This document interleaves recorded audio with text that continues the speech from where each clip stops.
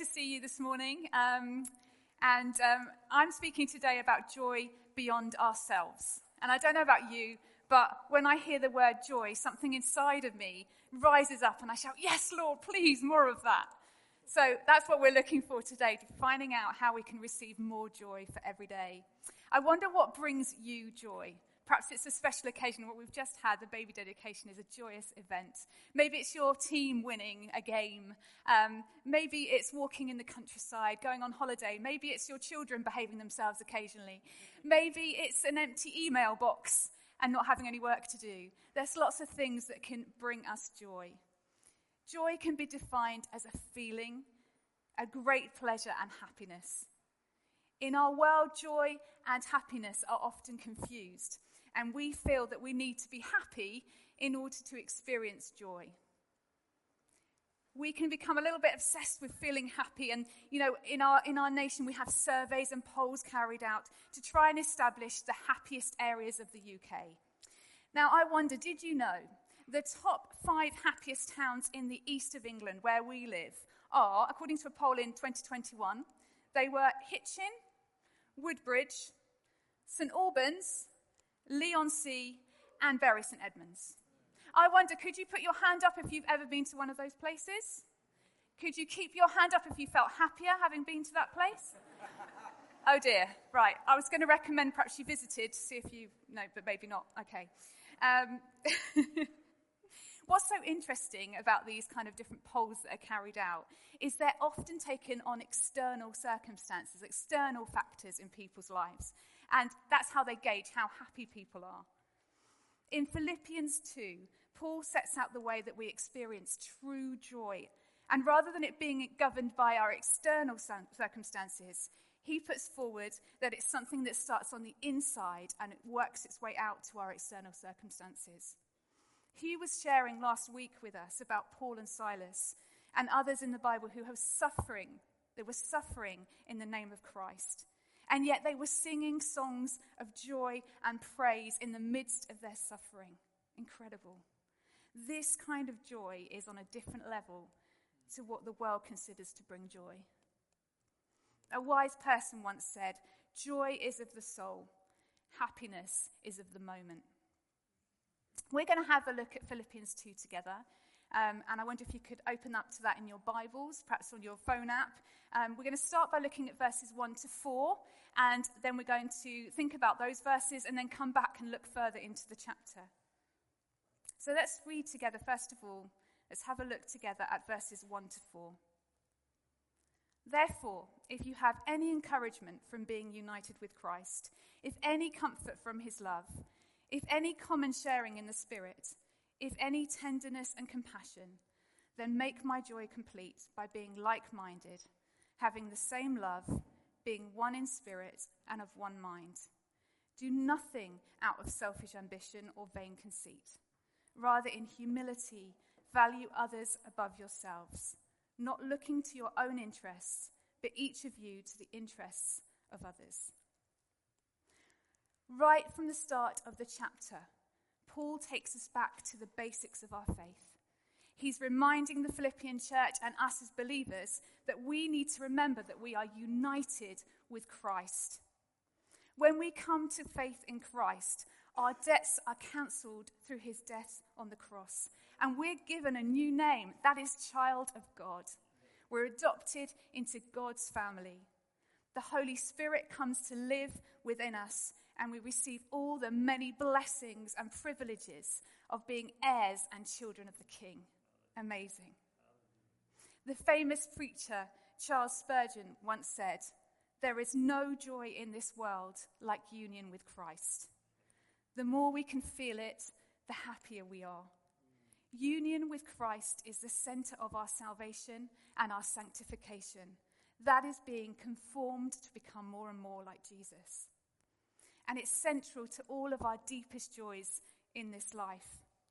God's desire is that we would cultivate an ongoing relationship with the Holy Spirit, and this will include experiencing more of his joy."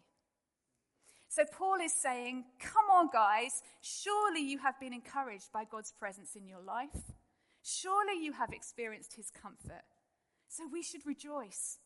We should be a joyful people because of all that Jesus has accomplished. We sang earlier, we have received God's forgiveness and embrace. We've received his forgiveness and embrace. That's amazing. Embraced by our Heavenly Father because of Jesus' sacrifice. I wonder, are you encouraged and joyful about what Christ has done for you and the Holy Spirit's presence in your life day by day? People around us should actually see something different in us. They should see something different on our faces.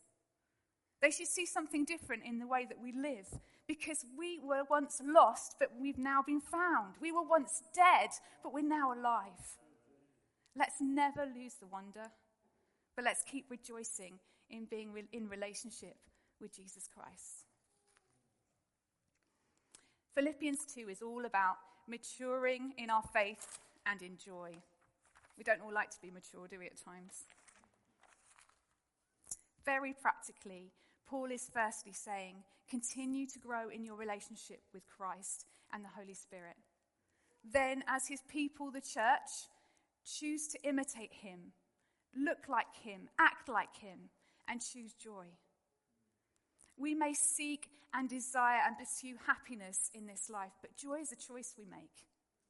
Joy is part of the fruit of the Holy Spirit. And when we find it, it's infused with comfort and peace. It's an attitude coming out from the heart. In verse 2, Paul says, make my joy complete. In the Message version, it says, do me a favor. In other words, come on, people of God, wake up, get a grip. Don't live in a way that will rob you from receiving joy, but be like-minded with one another. Love each other and be one in spirit and purpose. All of these things will bring you joy. So let's have a look at some things that can steal our joy. Joy killers. So there's a number of cultural trends that are on the rise in our society today. The list is fairly lengthy, and I could add lots more, but I've just thought of 4 things. Firstly, a preoccupation with self. Secondly, being above the rules. Thirdly, an inability to take criticism. And fourthly, a refusal to take responsibility. We have become a very self-focused society. When things don't go our way, we're quick to anger and we're slow to forgive others. But actually, the problem is, by putting ourselves first, where we think we're going to have joy and happiness through that, our society has become more anxious and depressed than ever before. I was at a conference a few weeks ago, and Steph Liston, who is one of the apostles in our Relational Mission Network, was talking about the effects that the coronavirus pandemic has had on the UK. He said that many people have suffered trauma because of it, and that's right. They may have had illness themselves, they may have lost loved ones, there may have been intense loneliness. But as he was speaking, it got me thinking, the pandemic has also made many of us more self-focused. We were instructed by the government at a given point to isolate and to stay at home. And a high percentage of the population were able to stay at home and work from home. I know obviously there were others that were going out to work, but many of us were able to stay at home. And one of the effects of this is that we became very comfortable in doing our own thing because we had permission to do it. But now we are back to some kind of normality. The challenge is that we need to be looking outwards and not all about ourselves. Sometimes it's a lot of effort, isn't it? To change our schedule and to allow others in or to give time to others. We want to put ourselves first because it's more comfortable, it's nice. But Paul says we have to fight against the natural instinct of looking after ourselves, and we need to live our lives with an outward focus towards others. In verse 3, he says, do nothing out of selfish ambition or vain conceit. Selfish ambition can be understood as a motivation to elevate oneself or to put one's own interests above another's. Vain conceit is about excessive pride. In other words, my way is the right way and the only way. You know what? This is uncomfortable and challenging stuff. Do nothing in this way. Do nothing. If I asked any one of you to stand up and say, yes, I'm fulfilling Paul's command, I don't think many of us could. You know what? I am selfish and I'm full of vain conceit at times, so I'm sorry, guys, you are too. As soon as we start interacting with other people, this is a challenge because we've got to look out for others. When was the last time that you stopped and thought about whether your actions or your words were putting others before yourself or before your preferences? So all of us have very different circumstances we can think about. I wonder if you think about your everyday circumstance now. I thought I'd be very brave and open and share a bit about Al and I. I have kind of warned him. So when Al and I got married, nearly 25 years ago, my goodness, I need a medal. No, I'm joking, Al, I'm joking. Nearly 25 years ago, we got married, and we decided it would be a very good thing, as we were both working, to divide up the jobs in our house, to share them out equally, very equally. The problem was, at times, was that when one person was tired or not well or whatever, it was slightly challenging to then actually have to do a bit extra, because I have my jobs. Why should I have to do your job? I'm being honest. It happened. It does happen. And so if we, as you can imagine, we had that kind of thing in place, and then when the children come along, well, that just takes it all onto another level of being selfless. And we got into quite a routine, and this is probably why we only have 2 children, quite a routine of sharing out the nappies. No, it's your turn to do the nappy. No, it's your turn to do the nappy. And this got quite tricky at times when, I had to take Callum in his buggy up to Al's school to get him to change his nappy during the day. I'm joking, I didn't do that. But think about your circumstance.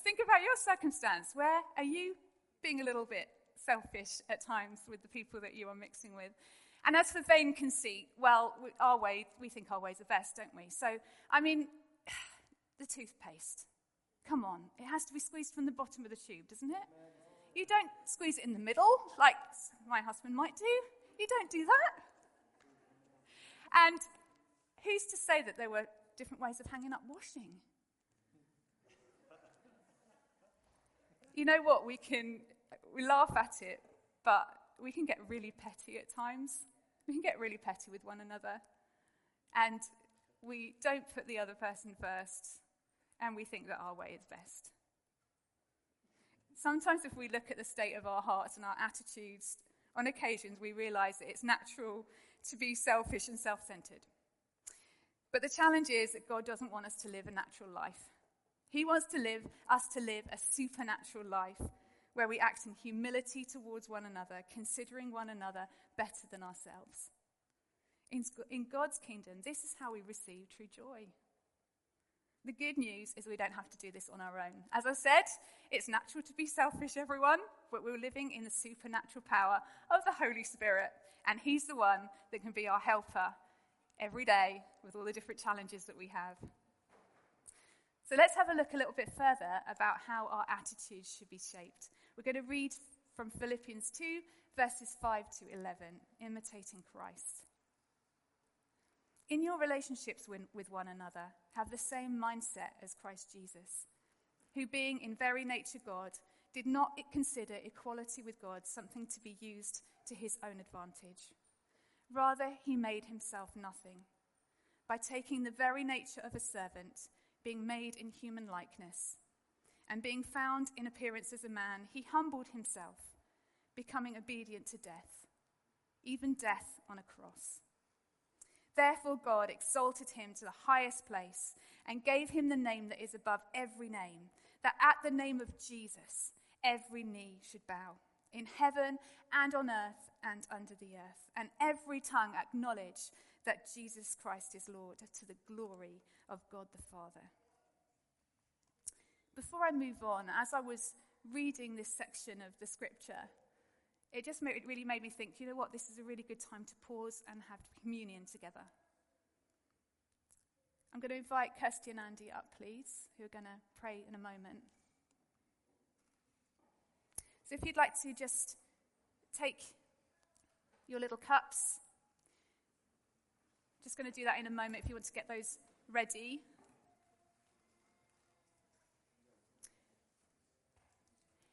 As Hugh said earlier, if you know and love Jesus, this is a special celebration that we take part in. And if you are not in that place yet, we just ask you respectfully to not take this, but to maybe ask Jesus to reveal himself to you, who he is and what he has done for you. Let's just look at those verses again. Who being in very nature God, this is who Jesus was and is. He didn't consider equality with God something to be used to his own advantage, but he made himself nothing. What humility. Taking the nature of a servant, coming from heaven to this earth, and made himself nothing. He was found in appearance as a man and humbled himself. As Jesus walked on this earth, he lived a life of humility towards others, and he had such a servant heart of serving people and loving them and caring for them. And that humility took him to the cross. The joy of serving God and being obedient to him and his redemption plan took Jesus to the cross. He could have said, no, I'm not doing that. He could have got all the power from heaven and changed all the situation. He chose not to do that. He did this for us so that we could be washed clean and have all our sins forgiven. Incredible. So let's just focus on that. I'm going to ask Kirsty to pray, and she's going to pray and thank Jesus for his body, and then we're going to take the little wafer together, and then Andy's going to pray afterwards, and we'll take the juice afterwards. Thank you. Yeah, Lord, we just thank you that despite what the world offers us, you are the only one who offers us true freedom. You are the only one who went to the cross willingly. It cost you so much. You asked if there was any other way, that you could do it a different way, and then straight away said, but God, your will, not mine. And you did that, Lord, for us, so that when God looks at us, he looks at us through the filter of your righteousness. He doesn't see us in our shame and our sin anymore. He sees that, he chooses to look at us through your righteousness. And the result of that, Lord, was that our eternal destiny changed. We no longer face eternal separation from you, but we have eternity with you. We can't thank you enough for that. Thank you so much, Lord, for giving your body so that we could be with you forever. Amen. Thank you, Lord.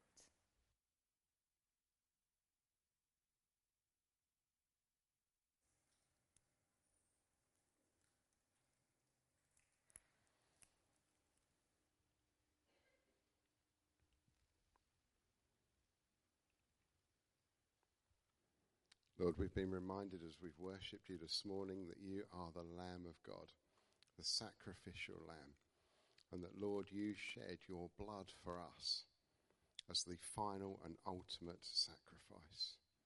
Jesus, I'm reminded that as your blood ran red, so our sins wash white, and we are completely forgiven. So, Jesus, we thank you this morning for this blood, for the freedom that it's brought us, for the relationship that it's brought us. And Lord, while we do this respectfully and with reverence and with thanksgiving, we also celebrate that you are coming again. We thank you for that hope that we've got as your children. Amen. Let's take the wine together.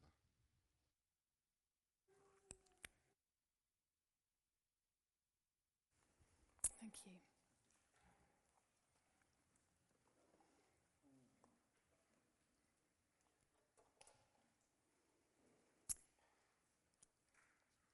Hebrews 12 verses 2 and 3 says this: "Let us fix our eyes on Jesus, the author and perfecter of our faith, who for the joy set before him endured the cross, scorning its shame, and sat down at the right hand of the throne of God.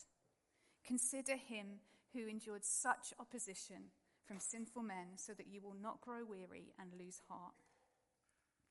Jesus humbled himself and chose to go to the cross for the joy set before him, of fulfilling his Father's plan of redemption. Living with a big servant heart, as Jesus did in this world, goes against our culture at times. And we need the help of the Holy Spirit to help us live like Jesus and to not grow weary of doing good for others. There's no doubt that this can be costly at times, especially when we're going through really difficult times and we get all consumed with what's going on in our lives, because it's really tough. Really, really tough. We don't belittle that. But we look at Jesus' example and we look at Paul's example of going through such difficult times. And yet, he instructs us to look out for others and to serve and to love others. It will do us good. So let's look at some practical ways.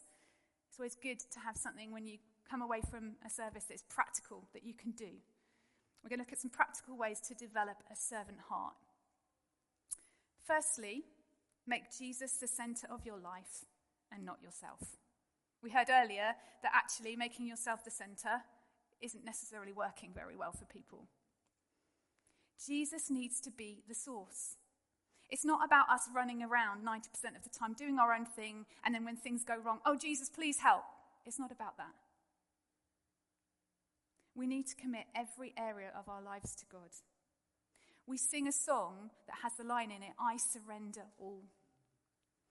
I know that at times when I've sung that song when I've had a situation, I think it was a work situation, and I had to surrender a job that I really wanted. I'm sure there'll be other things in your lives as well. When you actually sing, I surrender all, you count the cost of it. I remember crying, saying, I surrender all, Lord. As we commit our area of life to God, we're saying, in my relationships, let your kingdom come and your will be done, Lord. With my money, let your kingdom come and your will be done.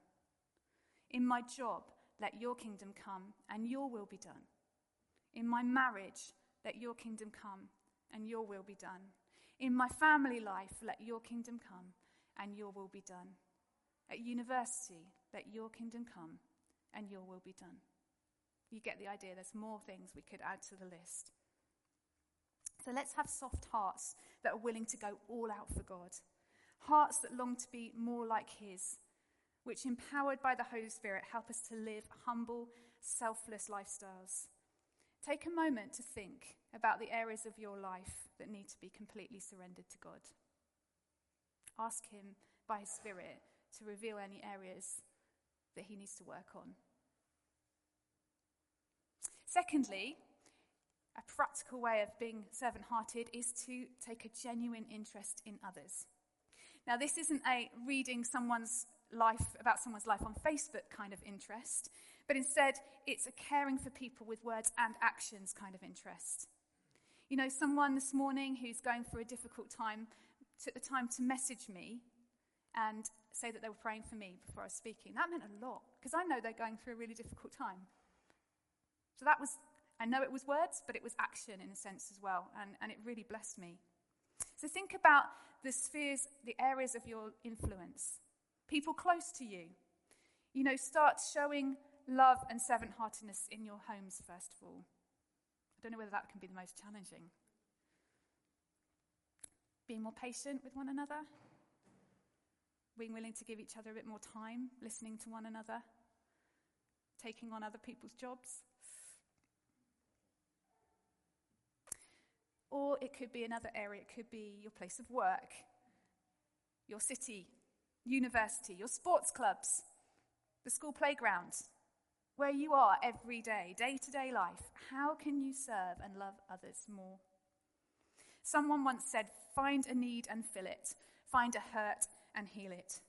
It's been about taking action empowered by the Spirit. As we bless others, we'll experience a blessing and experience a joy as we honour God's way of living our lives. Thirdly, look for opportunities to serve. We're so blessed in this church that so many people serve. There's been lots of people wearing t-shirts around, worship team, people out there with our kids right now. We're so blessed by those that are willing to serve. So whether it's in church life, whether it's in your community, whether it's going to your neighbour, how can you serve and love others more? Another area that we can develop a servant heart is in developing good relationships with fellow believers. It's important that we establish relationships where we are accountable to one another, We have discipleship going on in this church. We have people praying together. And it's just a chance to say, do you know what? I think this isn't quite right. That's uncomfortable, and we have to be vulnerable. But actually, it's really precious because it's helping us to avoid walking on the path of selfishness, where we challenge one another. Come on. Is this what Jesus wants for your life? Is this what the Bible's saying? In verses 9 to 11 of Philippians 2, Paul points out the amazing end story of Jesus' humility and servant-heartedness. Therefore, God exalted him to the highest place and gave him the name that is above every name. Phil Moore, in his Straight to the Heart series, challenges us from these verses about humility, and he writes this: will we treat humility as a dirty word and therefore refuse the benefits of travelling the way of the cross? Or will we get dirty with Jesus and therefore allow God to promote us as those who refuse to promote ourselves? Will we make this song our own because we live in Jesus and he lives in us? If we do, as churches, then our cities will see that humility is not a dirty word. They will be convicted that we are beautiful outposts of heaven. That's what we want for Redeemer, isn't it? We want to be a beautiful outpost of heaven that people are drawn to and they say, Jesus is in that place. Jesus is there, and we're seeing something of his kingdom because of the way people are living and treating one another and caring for one another. Philippians 2, verses 12 to 18, we're going to look at now, shining as stars, or another subheading is do everything without grumbling. Therefore, my dear friends, as you have always obeyed, not only in my presence, but much more in my absence, continue to work out your salvation with fear and trembling. For it is God who works in you to will and to act in order to fulfill his good purpose.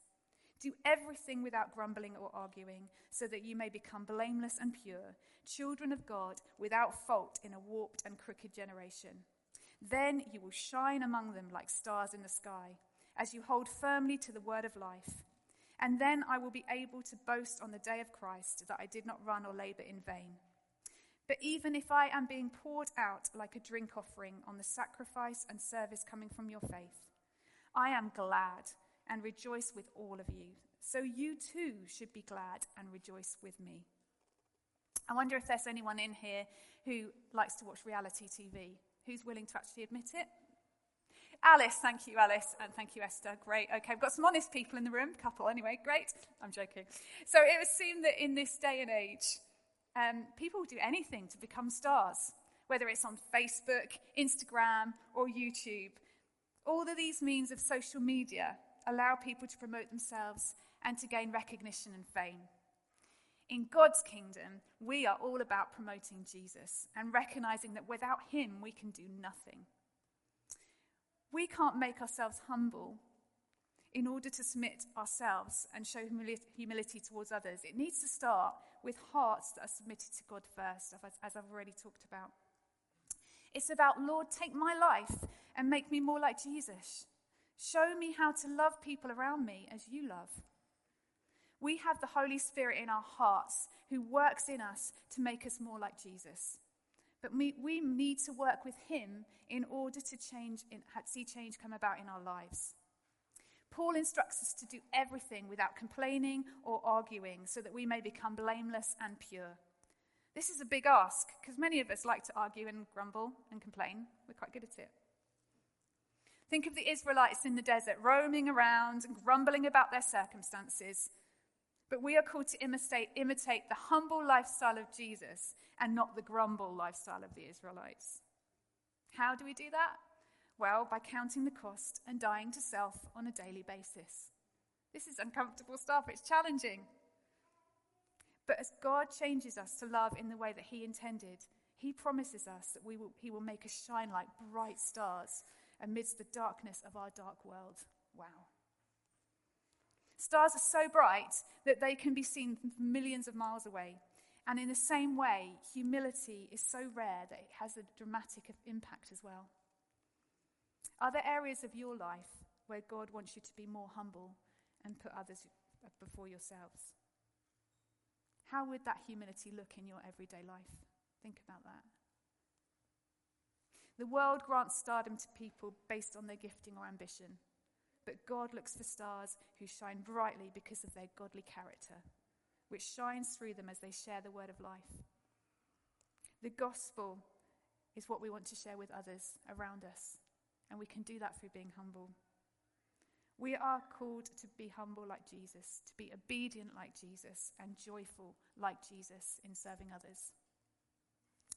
You may have heard the story of Jim Elliot. He was an American Christian missionary who went to share the gospel with a tribe of Indians in Ecuador, and they murdered him in cold blood. His widow Elizabeth was forced to put Philippians 2 into practice. She refused to blame God for her husband's death, and she inspired millions through her example of humble obedience. She explained her secret in words which sound very much like those of Paul. She said this: "The world looks for happiness through self-assertion. The Christian knows that joy is found in self-abandonment. If a man will let himself be lost for my sake," Jesus said, "he will find his true self." So let's just have a summary, really, of what we've been looking at today. Now, I know that Hugh likes alliteration. I think I've got an acrostic. I think that's what it's called. On the next slide, there we go. So I have an acrostic. I don't know if it's as good as alliteration. I maybe need to work on it, Hugh, don't I? I don't know. Okay, so let's look at this word joy. Joy. We need to put Jesus first in our lives. He is our source. We need to rejoice in all that Christ has done and is doing in our lives. Ask the Holy Spirit to help you surrender every area of your life, as we talked about earlier, to Jesus' rule and reign. And let him be in charge. Seek to imitate his humility. Others second. As God's family, the church, let's be united and let's love one another. Think of ways that you can show more of a servant heart in your everyday life, whether at home, in church, wherever you are. Ask people how they're doing. Take an interest. And ask God to give you opportunities to bless people around you through serving them. And finally, yourself last. We have to come daily before God in repentance for acting in selfish ways or putting others' needs above our own. We need to ask the Holy Spirit to help us to die to our own selfish ambitions and to find joy in putting others above ourselves. You know what? Then we will shine like stars in our dark world, and we will be beautiful outposts of heaven. Let's pray. Lord Jesus, we thank you for your word. We thank you that it's challenging, but we thank you that you have sent your Holy Spirit to live inside of us, to help us. Lord, we need your help in this area. Help us, Lord Jesus, to always put you first in our lives, to keep you as our focus and our source. Help us, Lord, to seek to look out for others and love them well and serve them well, as you set the example and as Paul set the example too. And help us, Lord, daily to come before you and confess where we've made mistakes, where we've put ourselves first, where there's vain conceit. Lord, would you work in our lives, because we want to become more like Jesus. We want to be beautiful outposts of heaven to people around us. Thank you, Father. Let's celebrate now the joy